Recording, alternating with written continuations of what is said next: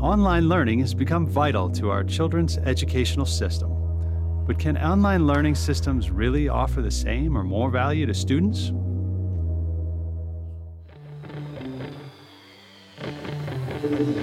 Welcome to Graduating Anxiety, the podcast that gives you an inside look into the academic challenges that students struggling with anxiety face. I'm your host, Alex Merrill.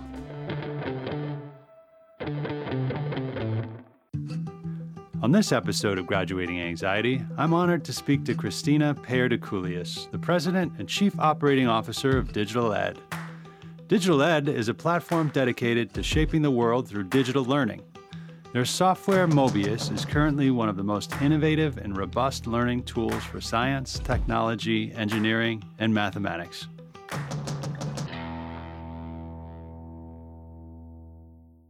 Hey, Christina, thanks for coming to the show today. Thank you so much, Alex. Thanks for having me. Tell us, how did you start your career in ed tech?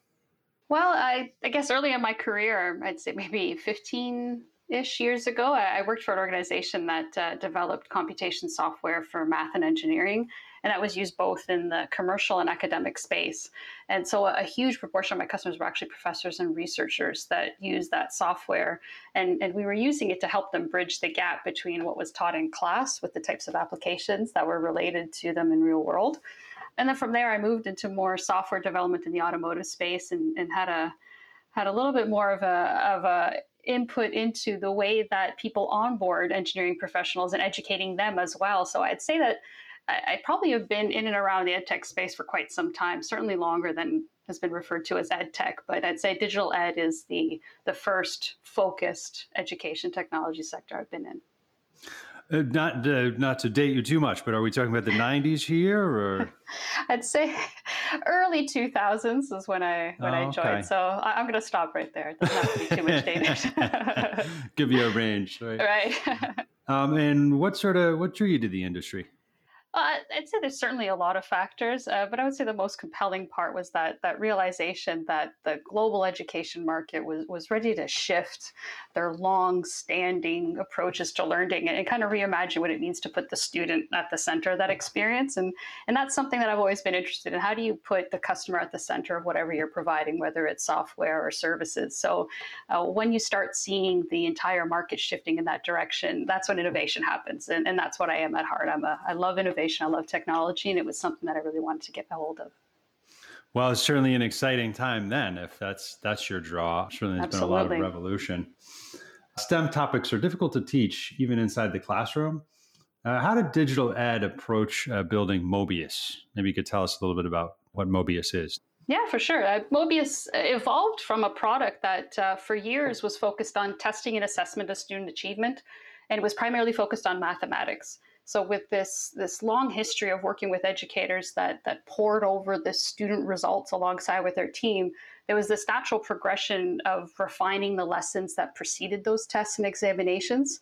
And then working with these professors and these instructors, it became clear that from a pedagogical perspective, introducing these little desirable difficulties throughout the learning process and interspersing it with exploration and exercises, it really resulted in better achievement for the students. So really, Mobius came to be from the perspective of looking at it as a courseware platform. How do you give the entire end-to-end experience that delivers that multi-channel approach to student learning so that you can have continuity end-to-end? And that's really where Mobius kind of came about, is to make sure that we pull these proprietary elements together and help for STEM specifically.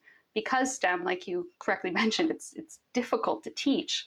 There's so many layers that need to be put in front of a student. And if they miss one concept, they're going to fall behind when the next one comes on and the next one and the next one. So Mobius is really designed to give students a little bit more space to individualize how much time they want to spend with a particular concept to make sure they can cement it and then be able to layer those other concepts around, because STEM has that type of approach.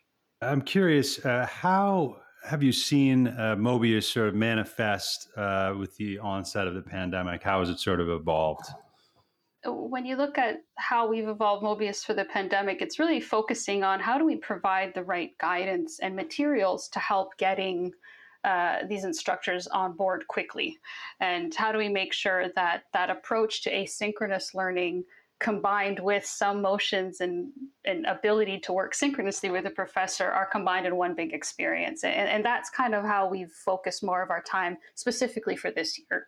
It's a really tough thing to guide a student in a natural way through a progression of lessons without any help. And right now, with so many people struggling with trying to just find a quiet space to work, let alone trying to find the time that's dedicated to it, we've really spent a lot of time on best practices and using the experience of previous instructors to say, okay, well, here's how you can guide your lesson so that students can take little small chunks of time whenever they have the time for the pre-work, and then find a time when you can come together for that time when you're really diving in and having a discussion and really exploring the real concepts when you're face-to-face or through Zoom or any other video chat. So it sounds like really segmenting the instruction, breaking it into pieces. Actually, absolutely. The smallest pieces of chunks that we can do, the better, just to make sure that if a student has multiple hours to themselves, awesome. They could chain all these together and get through it and go through the exercises and not be held back. But if they only have 20 or 30 minutes, a 15-minute chunk of a lesson still has value.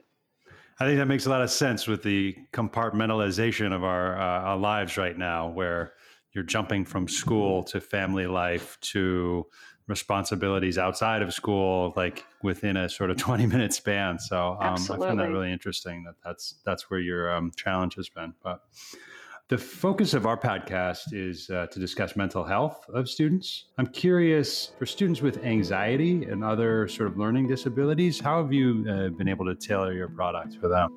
The whole learning experience, when we storyboard our product and propose enhancements to the platform, it really is the whole end-to-end experience that we're looking at. And what puts a student at ease is in their optimal frame of mind to absorb a new concept really is unique to every individual. So we've placed a great deal of our attention on trying to make sure the software doesn't get in their way. Things like simple navigation using like the similar constructs and usage patterns that you would see in regular navigation online. That's one element of just, okay, you've seen this before. Let's not get too pulled back by the navigation of the system. But then we've also added configurable parameters that the instructor can pull for each student as well. Things like extending the amount of time to take an assignment. If they normally only have 25 minutes or a day, well, maybe individual students could ask for a little bit longer, maybe get 3 days to hand it in, or multiple tries. We've enabled that type of a parameter so you can do 3 or 4 tries at something before you hand in the best mark. And that way it just gives a little bit more of leeway for the instructor to help tailor to those students that they're struggling a little bit more or that just need a little bit more space. And I'd say the last bit are the culture as a company. We take accessibility very seriously, and most of the vendors in the space do. AODA standards and that similar guidance, it gets weaved into our stories through development. So all of these different elements of making sure that there's multiple ways of accessing the information so that if one day a live video stream is just too much for a student that they maybe just want a transcript, being able to weave back and forth from that are the types of things we've enabled. Oh, that's a good idea. Wow. How have you sort of dealt with this idea that basically if a kid takes a sort of test or an exam or that sort of thing online, that they can basically just look up the information? I mean, I know there are some, there are some sort of technologies, I think, developed to kind of watch that. I don't know if the College Board has done that sort of thing, but I'm just curious what your sort of experience has been with like the, I don't know what to call it, cheating phenomena. I mean, you'll hear kids say, I didn't do well, but 80% of my class, they're just copying the answers or looking it up online. What's been your experience with that? Well, the instructors that we speak to about this topic say a lot of the same things. If a student is hyper motivated to cheat, they're going to find a way to cheat. So there's the part of trying to eliminate it completely probably isn't the right approach. What these instructors are doing, though, is looking at it a little bit differently. So I think some of the software that's out there, they call it proctoring software, where you can monitor what a student is doing, looking at their eye movement and what's happening around them.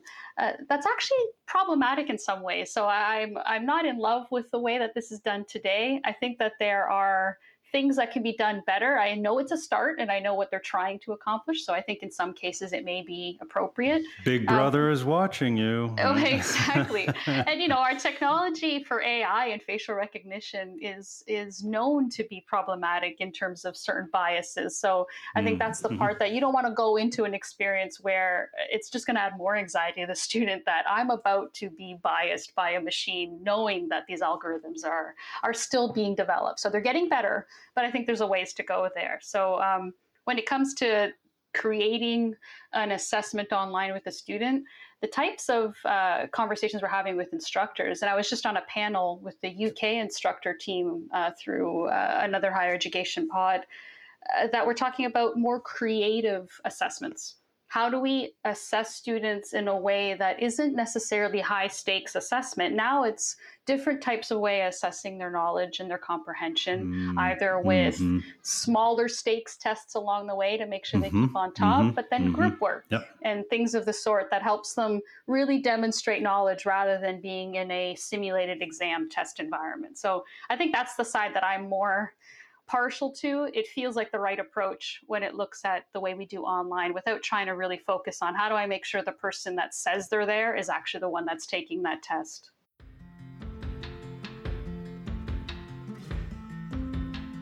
Christina touched on some of the possibilities for catering Mobius to kids with learning disabilities, particularly in terms of advocating for themselves with the professor. I think that's really important. Being able to provide those channels that make it very easy to speak up.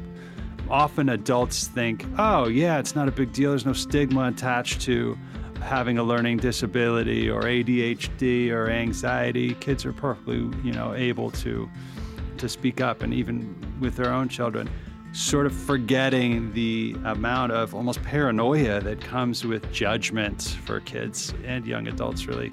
I've found high school kids in particular will do just about anything. They will set themselves on fire before making them look different to their peers. So anyways, I think there's a real opportunity with some of this online software to be able to make that a little bit more discreet, present an option, that's very easy for them to use and to be somewhat anonymous, at least to their peers, in getting the help that they need. I mean, that they're not going to learn without. That's where I think there's a big opportunity. What are your thoughts on how STEM students can better manage their stressful workloads, especially in the early days of university? I mean, I think that's kids that are first going to college are facing a lot of different challenges they've never faced before. We deal with a lot of kids who have failed to make that transition or are really, really struggling with it. So I'm just curious what your thoughts are on that. Well, I have a personal experience with that. When I look back to my experience as a first-year student engineering, I struggled a lot. I was a tremendous high school student. My grades seemed to come relatively easy, and I made it into university in a competitive engineering program without too much friction. So when I got into first year, I quickly found myself at the middle and bottom half of the class, which was a completely foreign spot for me up until that experience. And I saw a lot of the struggling that I went through with this heavy, unfamiliar workload. Yet I would look around, it would seemingly seem as if my colleagues were doing just fine and they didn't have a problem. And that's a very unnerving thing to go through. And what really got me out of my funk was realizing that no, actually, most of my peers aren't doing that great. They're just managing their time a little bit better. And that's really what drew me to think about, okay, forget about comparing my patterns and the way that I expect to work based on the person beside me or 3 rows ahead or on the other Zoom screen. What do I need to do to slow down and really manage my time in a way that allows me to schedule in study time? And that's really what I ended up doing to manage that workload. And I give that advice to the interns that come to our company nowadays. And they say the same thing when they come back, because we're lucky enough to have interns that come back term over term.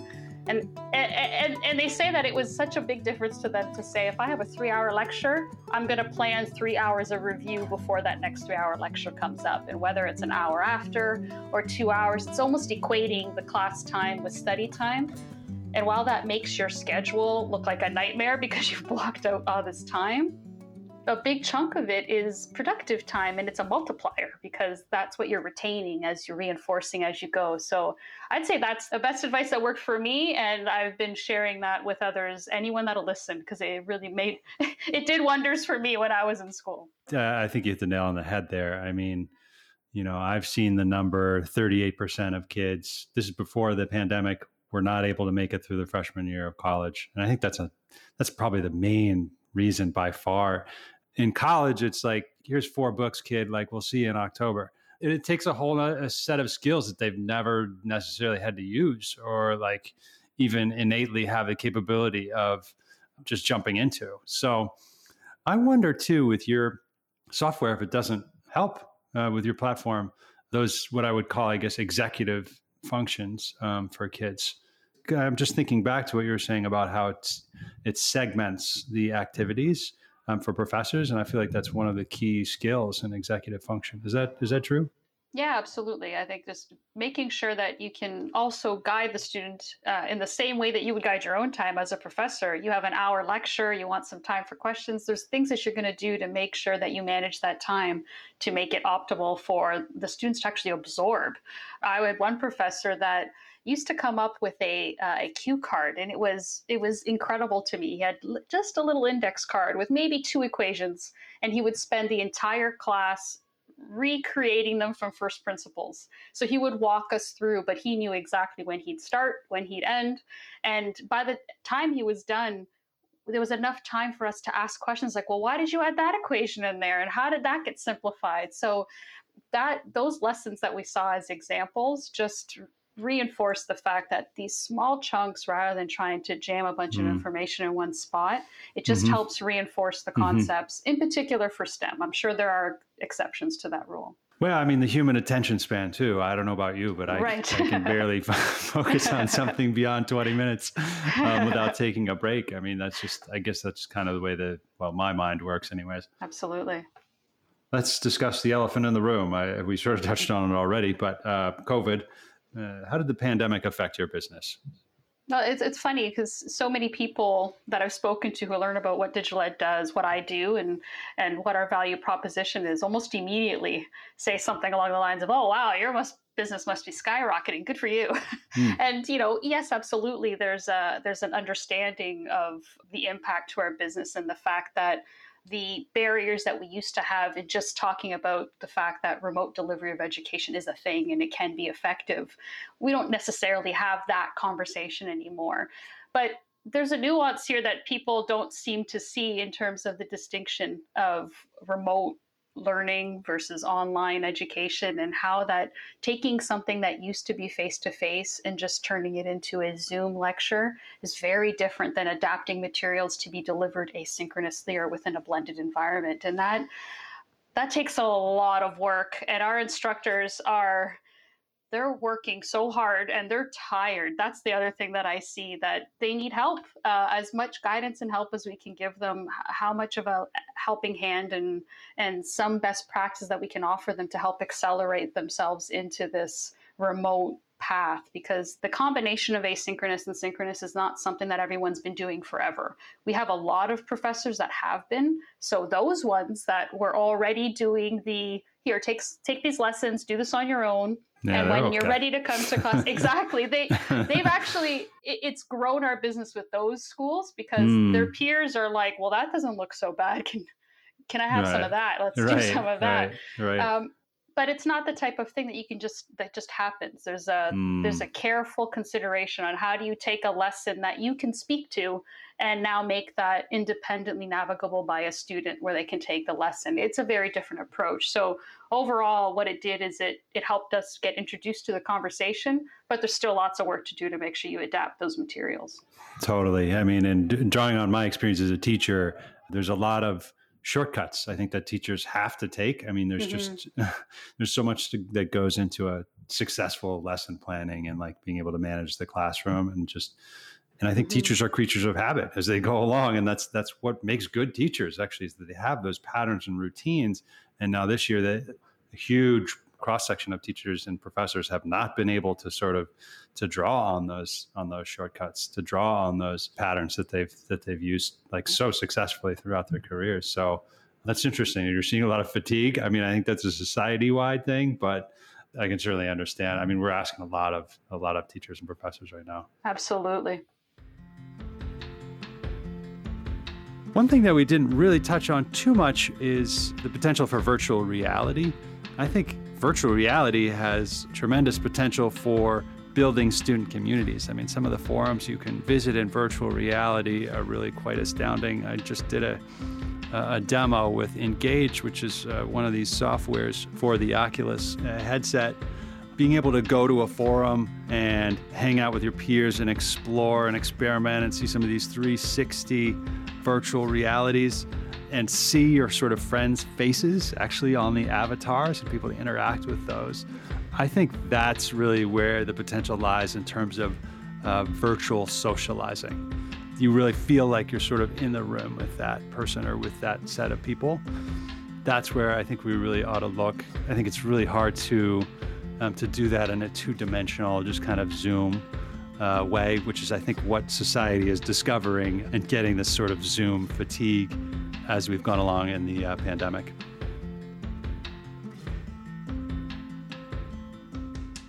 So, I mean, prior to COVID, students were either used to solely in-person learning or hybrid, a mixture of in-person and online.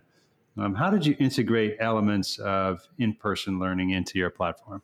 Yeah, this is an ongoing discussion for us and our customers. And there's definitely a healthy debate on how to best design online delivery where you can use the multitude of channels that are available to you.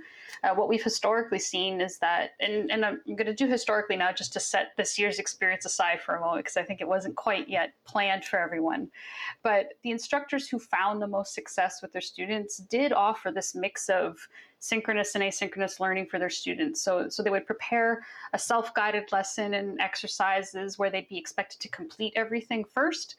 And they would do that before, basically to prime the students before they met for a live class discussion or group work for deeper interaction.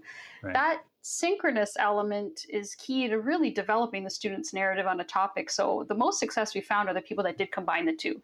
Now, the synchronous thing could be online in a course, in a lecture hall, like in person, or Zoom.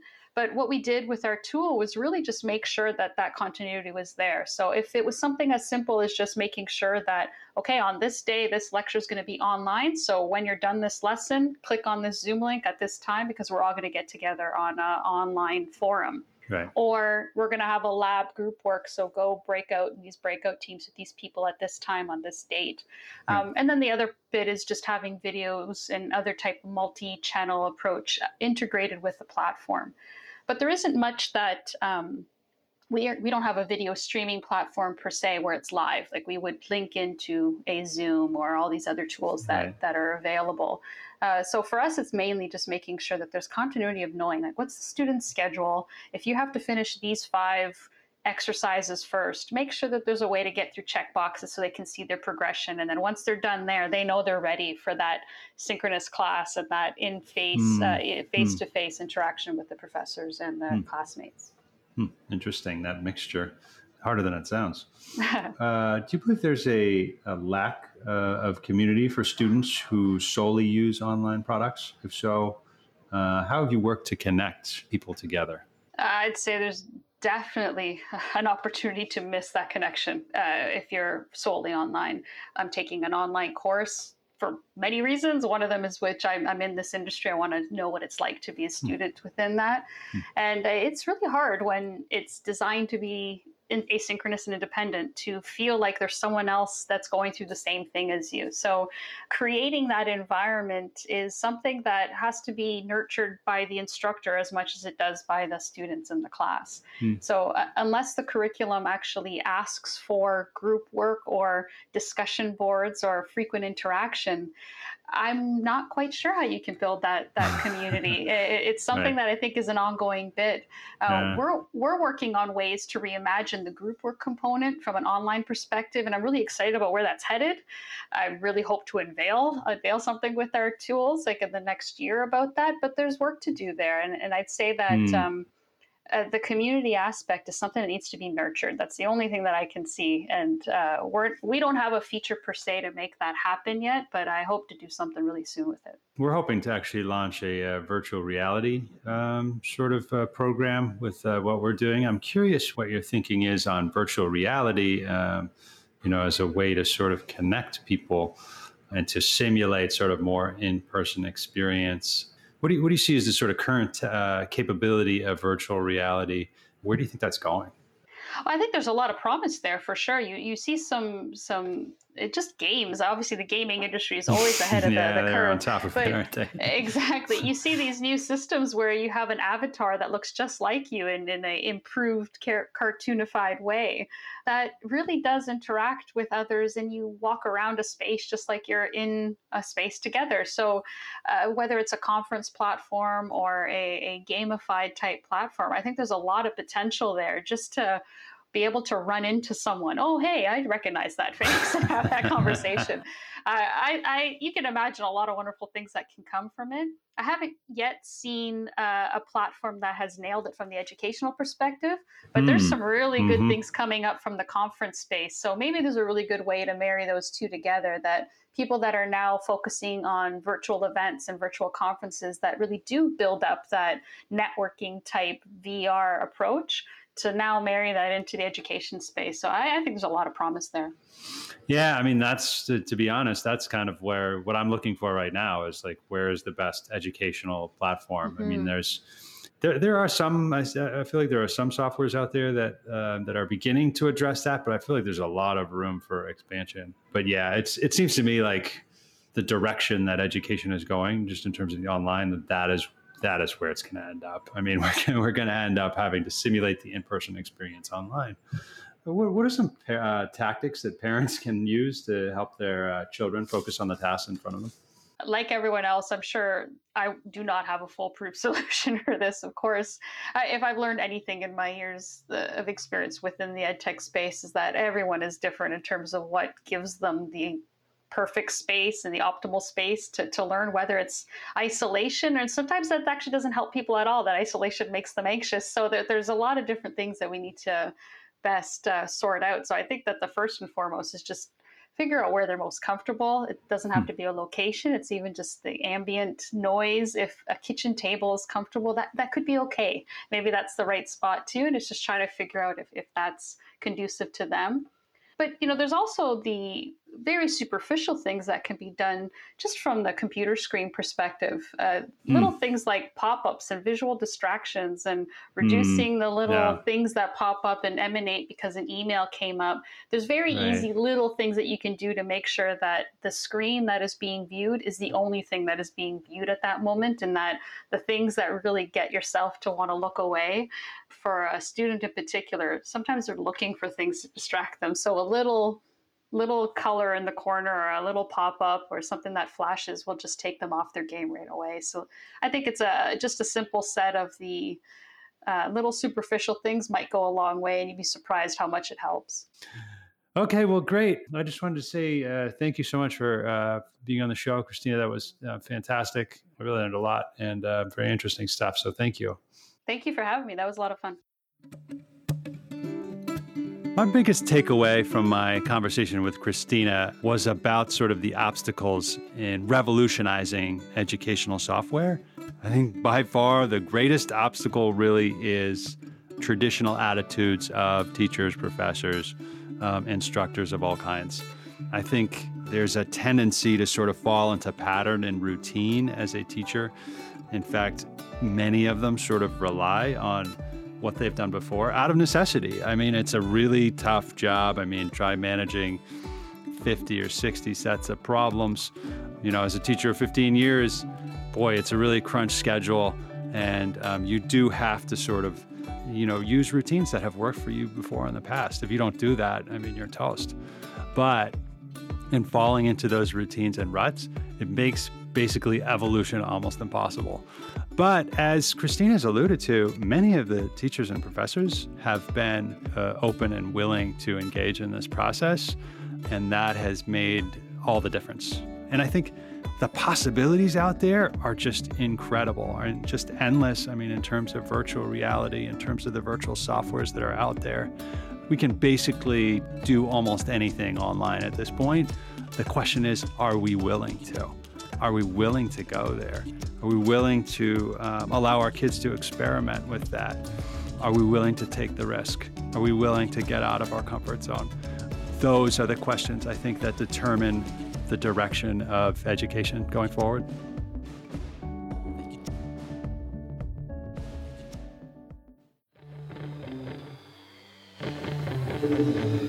Thanks for listening to Graduating Anxiety, the podcast that helps caregivers of anxious learners overcome obstacles to find academic success and build continuously happy lives. If you liked this episode, be sure to give us a 5-star rating and review on Apple Podcasts. I'm your host, Alex Merrill. See you soon.